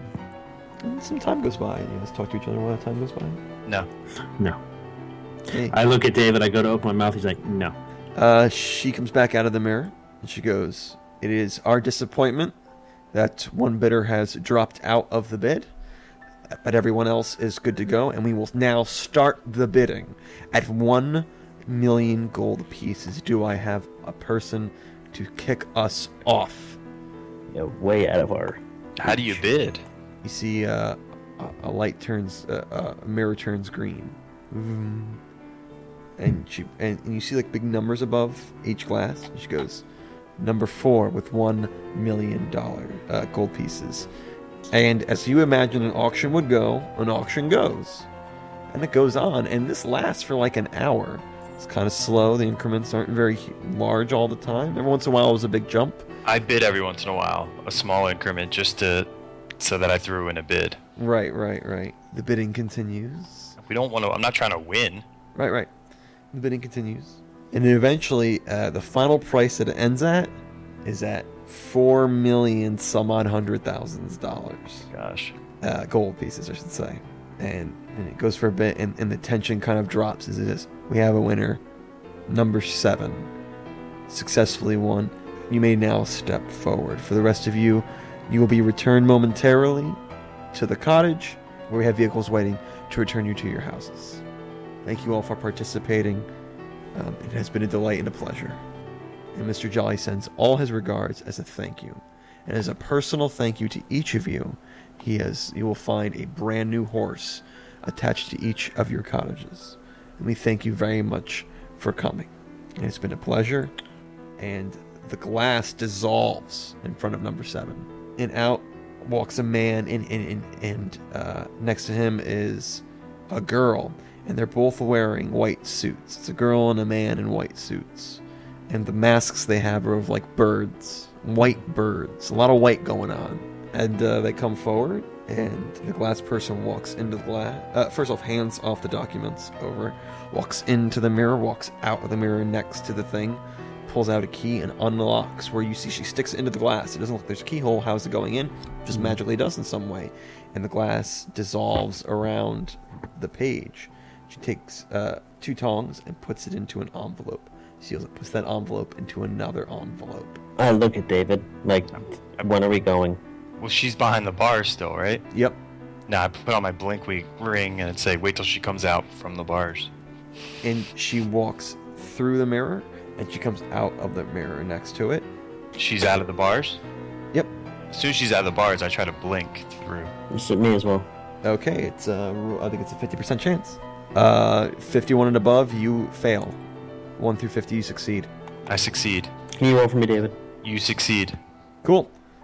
You both get through the bars, and she kind of jolts her head to the left, and so do the 2 people in white. I exclaim, federal agents. I am an Just so you know, I know you want to set the agent. scene. I know you want to set the scene, Caleb, but just so you know, what I'm doing is when I blink through, I just beeline. Right. And so the way we do this fairly is everybody's going to roll initiative to see who gets to act in what order. 9. 19. Okay. You see Wilma kind of looks at you, and she puts her hand on the mirror, and it looks like she's about to go into the mirror, but you get to go first. What do you do? I ignite my nightmare boots, which is concealment. Yeah. And basically what that's going to do is it makes them, it gives them a 20% miss of anything they would do to try to stop me. Okay, what kind of action is that? Do you know? Free action? Swift action? Please be free or standard? swift. Not standard. We don't want standard. We don't want to do it's actually part of my running. So it's part of your move. Okay, cool. It's a swift action. Cool. All right, you still have a standard and a move. They are, I guess I have to do feet, 45 feet away from you. So I can make it one move action, right? No, move action's 30 feet, unless you have some sort of movement. He's running, isn't he? He can run at it? You can, it would be full round action. Yeah, you could run and get to it. At the end of your turn, you'd be next to it, adjacent to it. So you can chew a charge, where at the end of your charge, you attack. I'll let you charge and then roll to touch it. All right, I'll do that. Okay, so just roll a touch attack. Yeah, before you roll it, let me tell you the number. So the number you're going to try to get is... Let's see, she's trying to get into it. I'm going to make it a 20. Wait, I don't see a melee touch. I just see touch. Your weapon. Oh, I see it. And you need to get a 20. I need to get a 20? Yep. Oh my gosh. You can do it, man. Come on. I got exactly a 20. Well, there goes the interesting thing was going to happen. Except GM intervention, David get a hero point. As you go to touch it, she goes into the mirror, and she comes out behind the bars with the thing. Now, the next person's turn is Thorin. I scream out, federal agents, back up against the wall. And I joke run was out. even funnier the second time. Wait, so I succeeded what you said and you still took it away from me? Yep, that's the whole GM intervention thing. Oh, man. But you got a hero point. Um, You can force any roll to be re-rolled, and it'll be for your benefit. You can take the better or make your opponent take the worse. So she's stuck behind the bar. She has nowhere to go. She's behind the bars. She obviously can transport through mirrors, and there's a mirror next to her. She can. Is there only one mirror in the behind the bars thing? One mirror behind the bars, and then the mirror that she obviously just went through that's outside of the bars. I run up next to David, and I do yell to people, not federal agents, Core Hall Police. And I yell, back up against the wall now. A bluff. 16. 16. Yeah. The girl raises up her hands and says, "This is ridiculous. This has all been done legally." But they do both put their hands up and back up.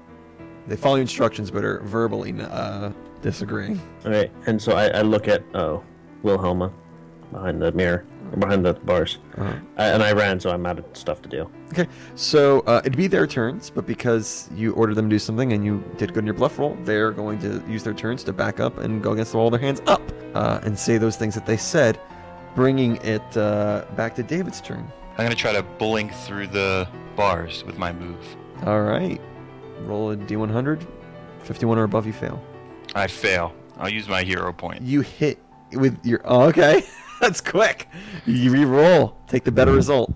Nah, I failed twice. Oh no! You hit your head on the bars. Kink. Oh. I But wait, I still have a standard. You still have a standard. Can you reach through the bars and take it? No, it's beyond arm's reach, right? You can turn a standard into a move, but it would only get you next to it. You can't touch it or try to touch it. No, you know what? I shoot at the mirror.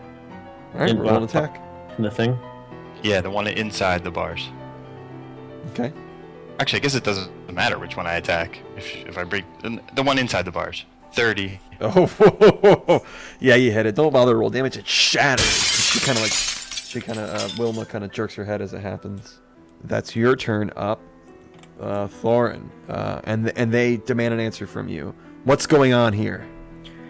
Get the paper. I look at the paper. That paper's stolen property, and I blink. I try to blink. Show us your badges. I'm ignoring them at this point. I try to blink past the bars. Okay, roll D100. 51 above, you fail. 45. Hey, you blink through and you're right next to her, and you have a standard action left. Touch it. I put my hand up and I put it on the paper. Melee, touch attack. Gotta hit a 20. Yes! Yes! Yes! He's just gonna take it away from you. So as I take it away from you, now, all right, you touch it, and it words come off the paper and turn into a boneless limb, goes through your chest like it did the other two times, hits David right in the shoulder, and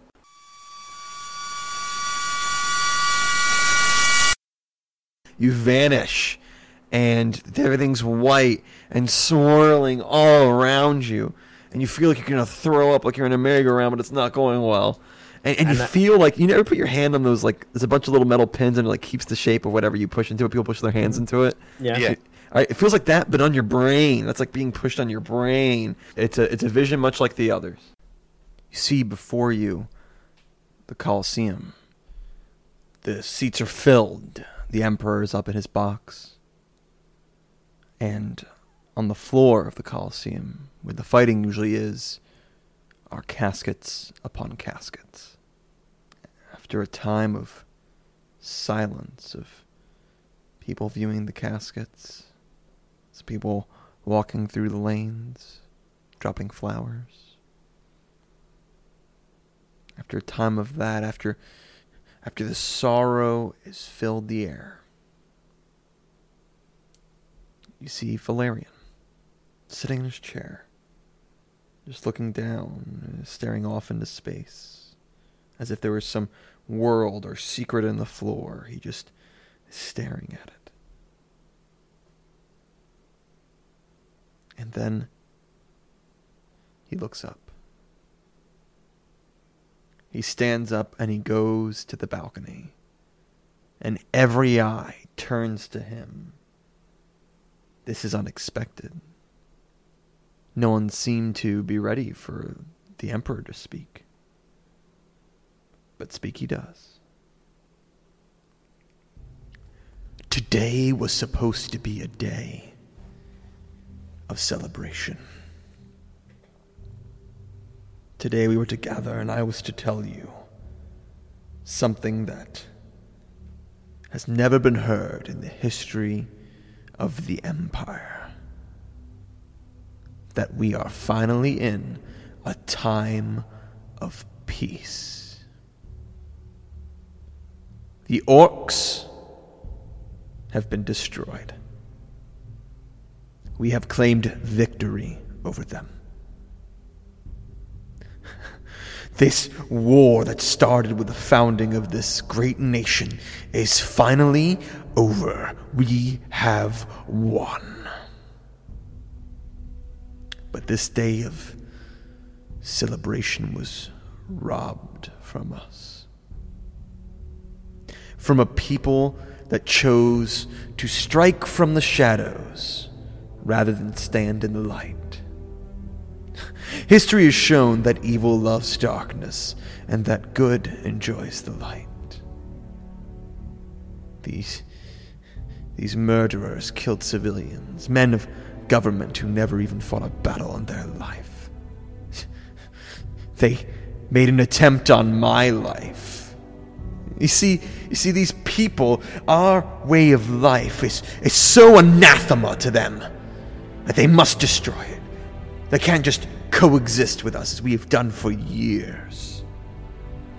But they fail to realize something. You cannot defeat the Empire by killing its leaders. We're not like them. They follow one man. His will is their will. If he's an evil man, they were an evil nation. Then, at the rising of the sun, if that man is dead, the world for them can change. With a new leader, their goals change. It could be the direct opposite of what they have been striving for years. Why? Because they let one man rule them. They listen to the words of one man as if he was a god. But not us. Here, there is no god, no kings, only man. They could have succeeded. They could have killed me, but it would have meant nothing. The Empire is more than a man, or more than a group of men. The Empire is its people. Kill its emperor and it will elect a new one from the people, representing their ideals. Kill the Senate and a new one will rise up in a week, full of new men, men with the same values. Men who are dedicated to a united world of peace and of hope. And they refuse this world. They come to us and they say, war, war. They whispered in the streets. They want war? We'll give it to them. And we'll make them wish they never had it. Some of you want us to negotiate and end this war before it goes any further. I know there are people like this. My wife is chief among them. But you must understand that we cannot negotiate and treaty our way out of this war. Not with this enemy.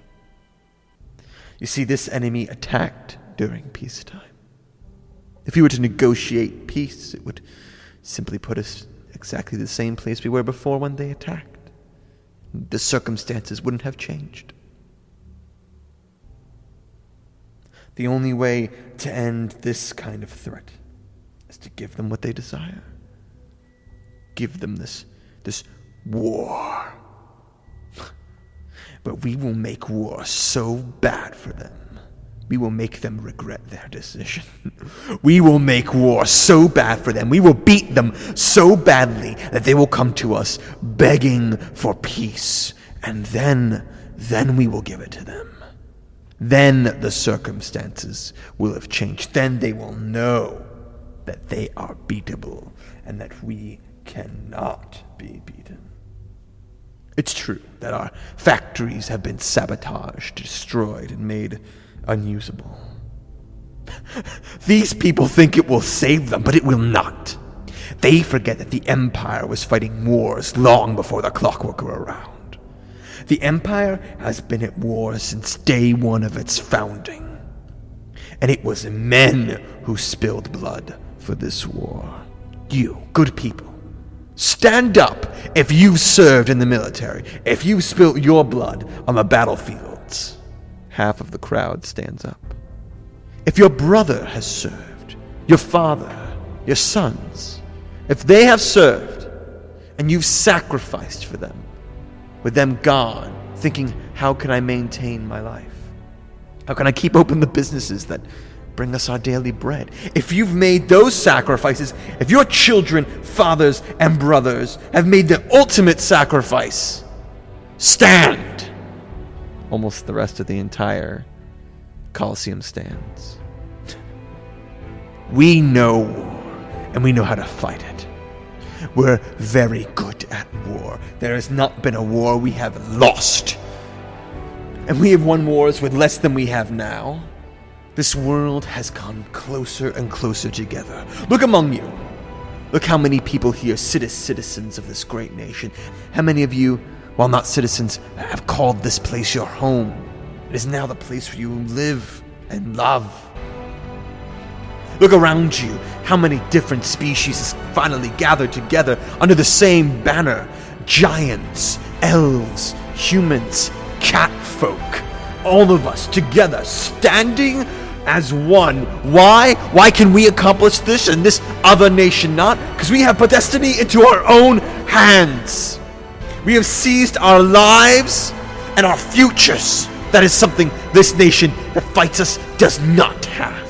Our might together as one, we will squash this pathetic army that stands against us.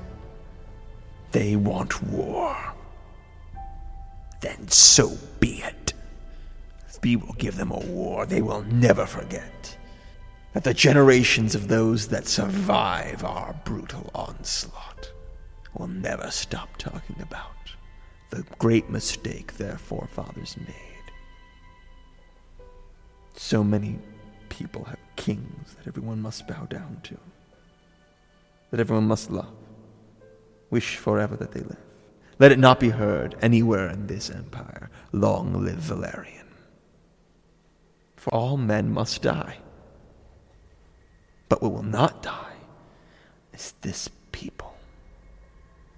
This nation will live forever because this empire is its people. So I say, long live the people, long live the empire. They robbed us of our peace. Let's take it back.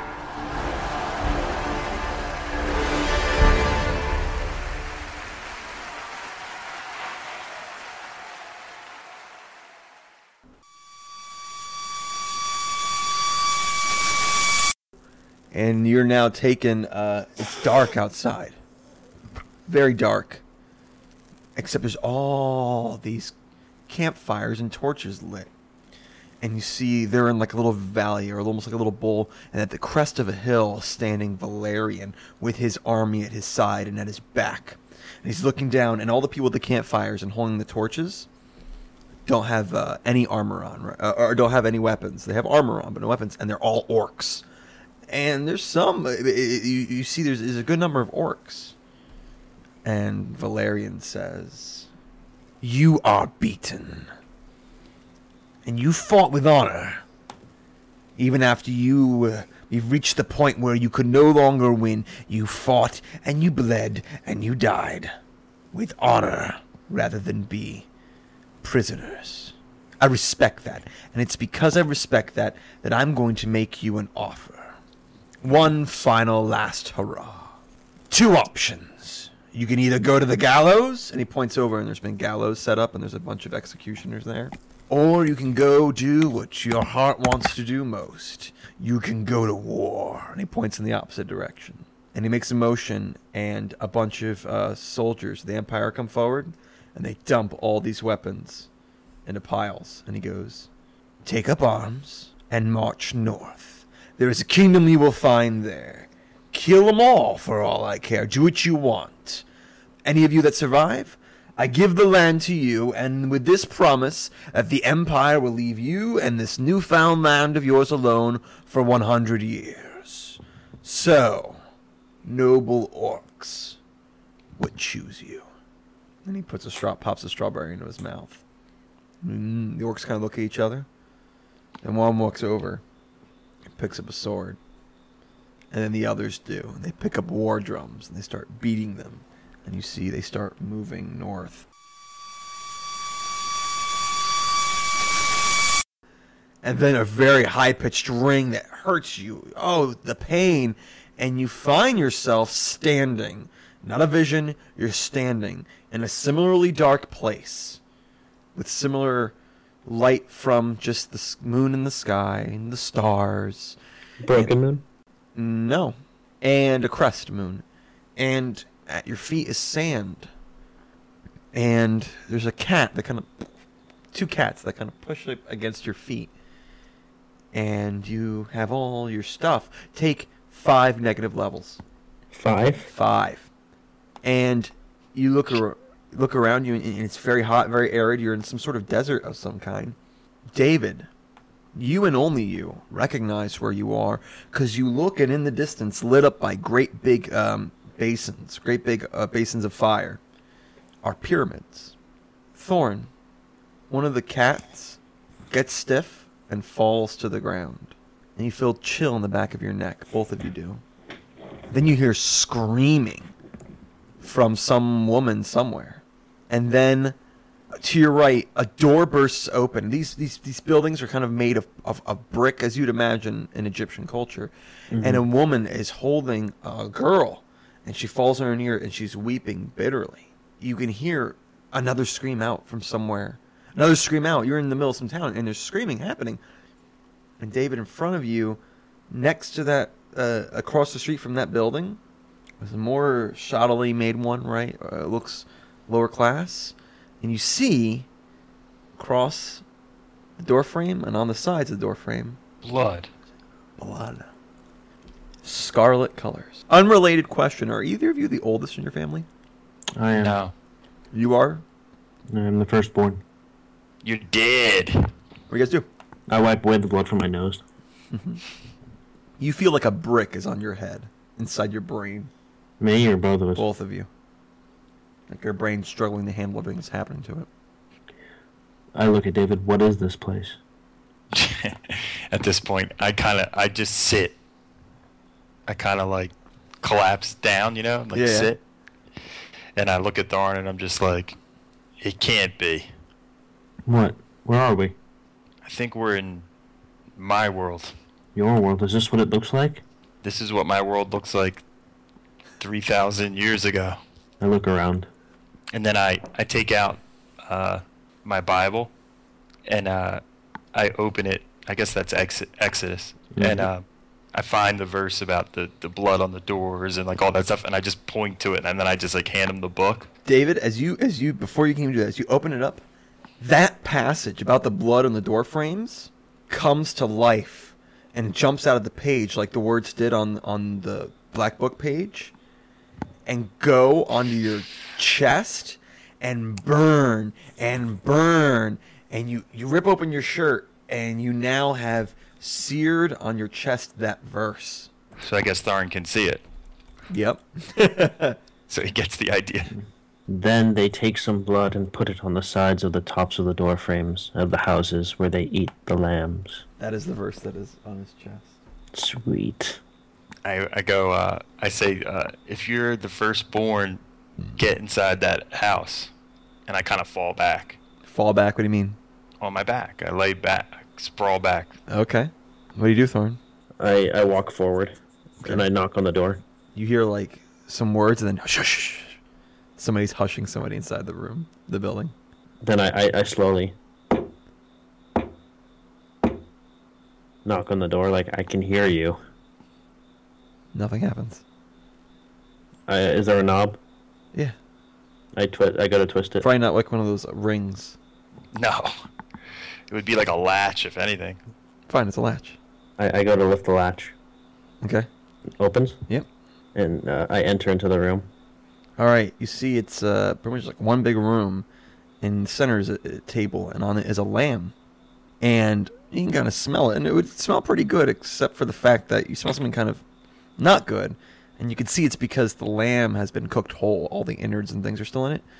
And very strangely, none of the bones on the lamb are broken. Strange, you break bones when you cook things.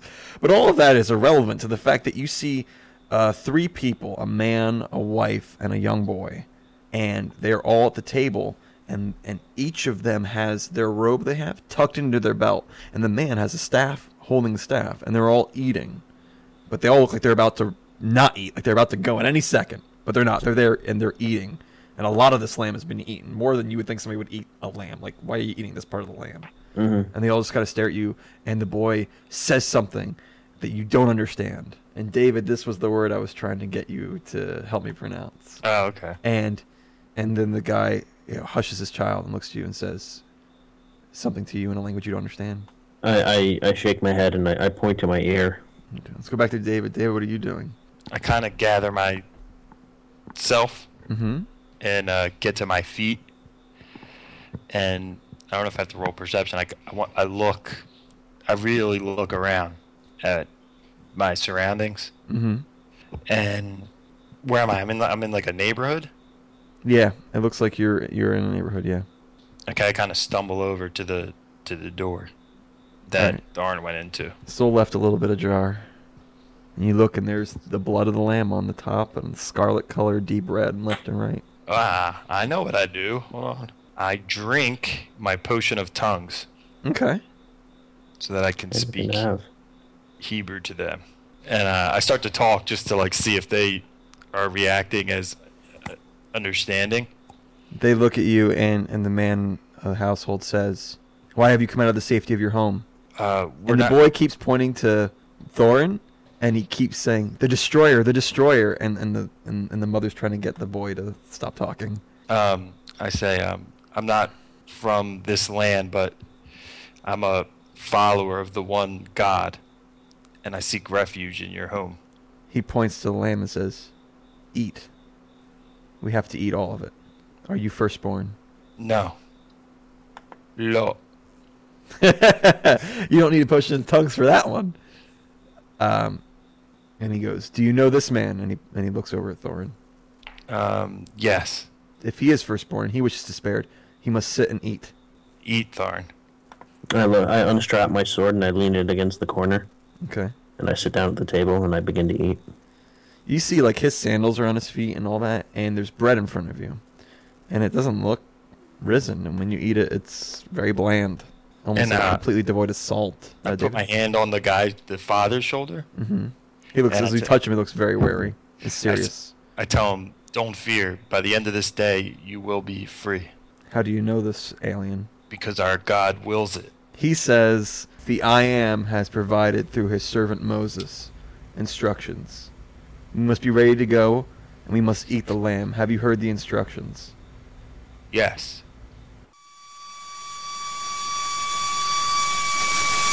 Everything goes white, and you find yourself on your hands and knees back at the place you left in front of the old archives, except the archives are gone.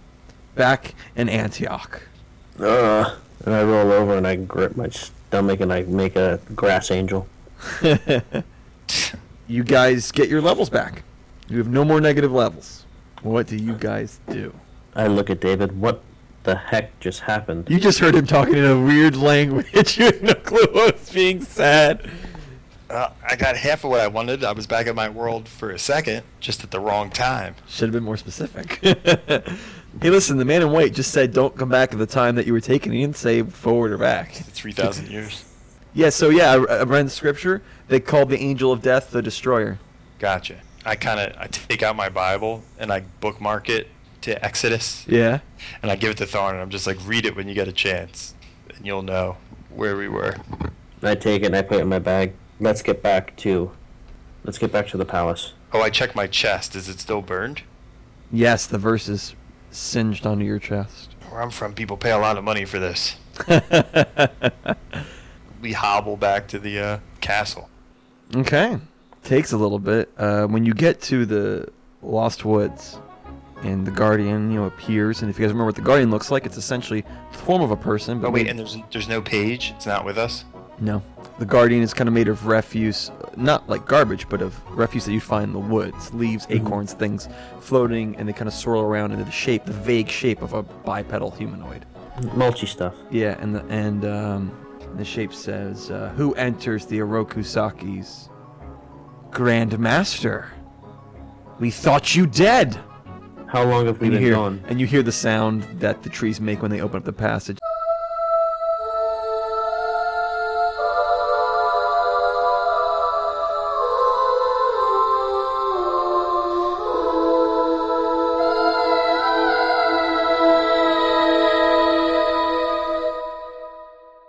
And the passageway opens up for you. How long? I look at the Guardian. How long have we been gone? 3 weeks. My sword kind of just drops from my hand. We're too late. We head through. I pick up my sword and I follow quickly. You go, and then and you see the castle. And there it is, being guarded. And as you come up to it, you hear somebody say, "Halt! Who goes there?" Stand aside. Master Thorin? Yeah, I don't even break stride. Grandmaster, and you go by walk as right he by figures him. it out. I push him by the chest and I push him to the side as we walk Okay. by him. You go in, and wherever we go, people's mouths are dropped, and you go into. You're in the castle. Where do you go? The council chambers. Yeah, I go to that war room where we always met with the council. Right. Okay, and you go in there, and as you would suspect, the council is meeting right now, and and you hear you can hear voices through the big double doors that lead inside the room, and kagoosh, you open up the doors, and all heads turn to you, and it grows silent, and then you hear one person go, "Orokusaki, he lives!" Did you have any doubt? And they seem shocked. You started the attacks. And they look around, and Sidonus goes, "Yes, we did. And they were successful, all but one. Even so, we wounded that You did man. kill the Emperor. No, but we wounded him. We showed him that he bleeds like the rest of us." And they all kind of "Yes, you're here."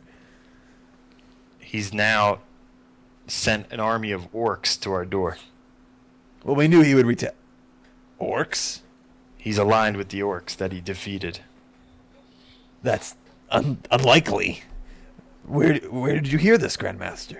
He's aligned with the orcs that he's defeated.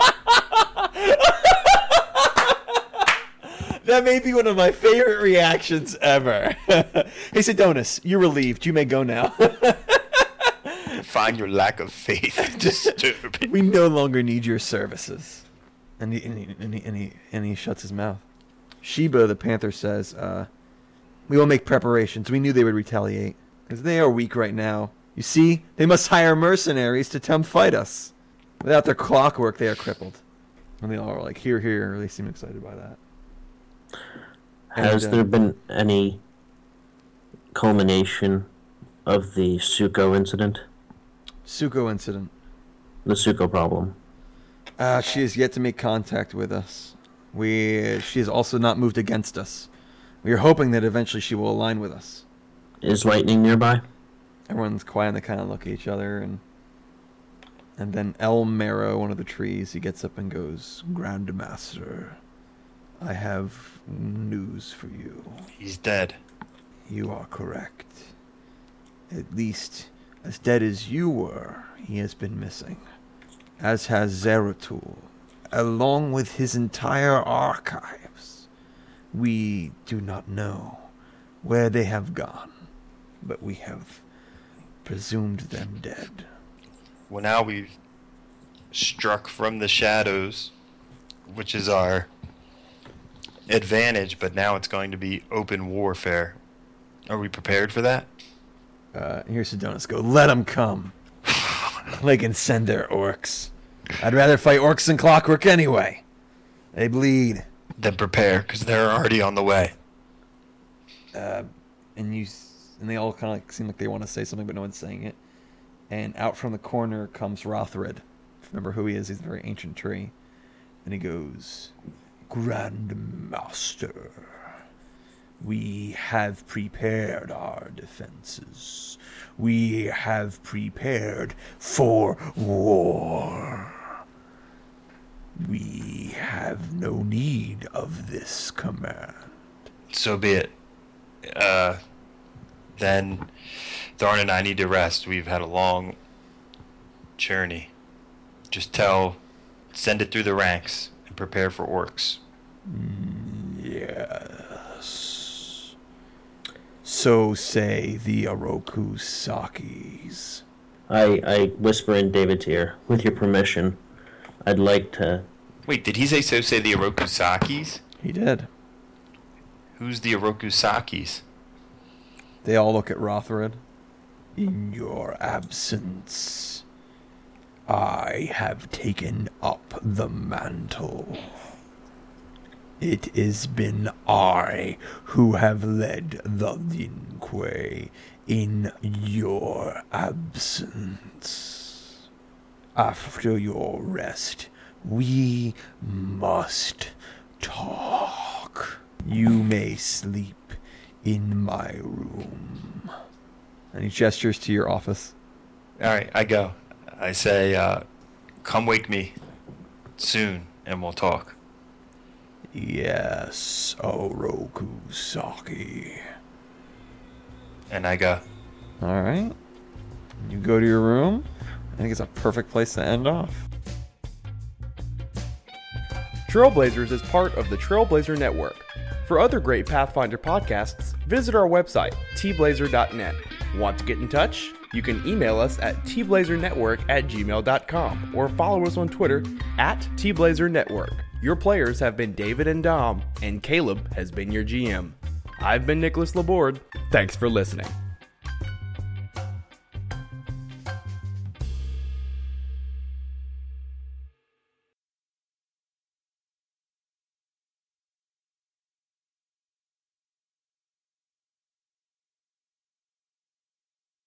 If it bleeds, we can kill it. Now why don't you make like a tree and get out of here? It's leave, you idiot. Make like a tree and leave. You sound like a damn fool when you say it wrong. All right then, leave! You're hit. You're bleeding, man. I ain't got time to bleed. Kick his ass, Seabass!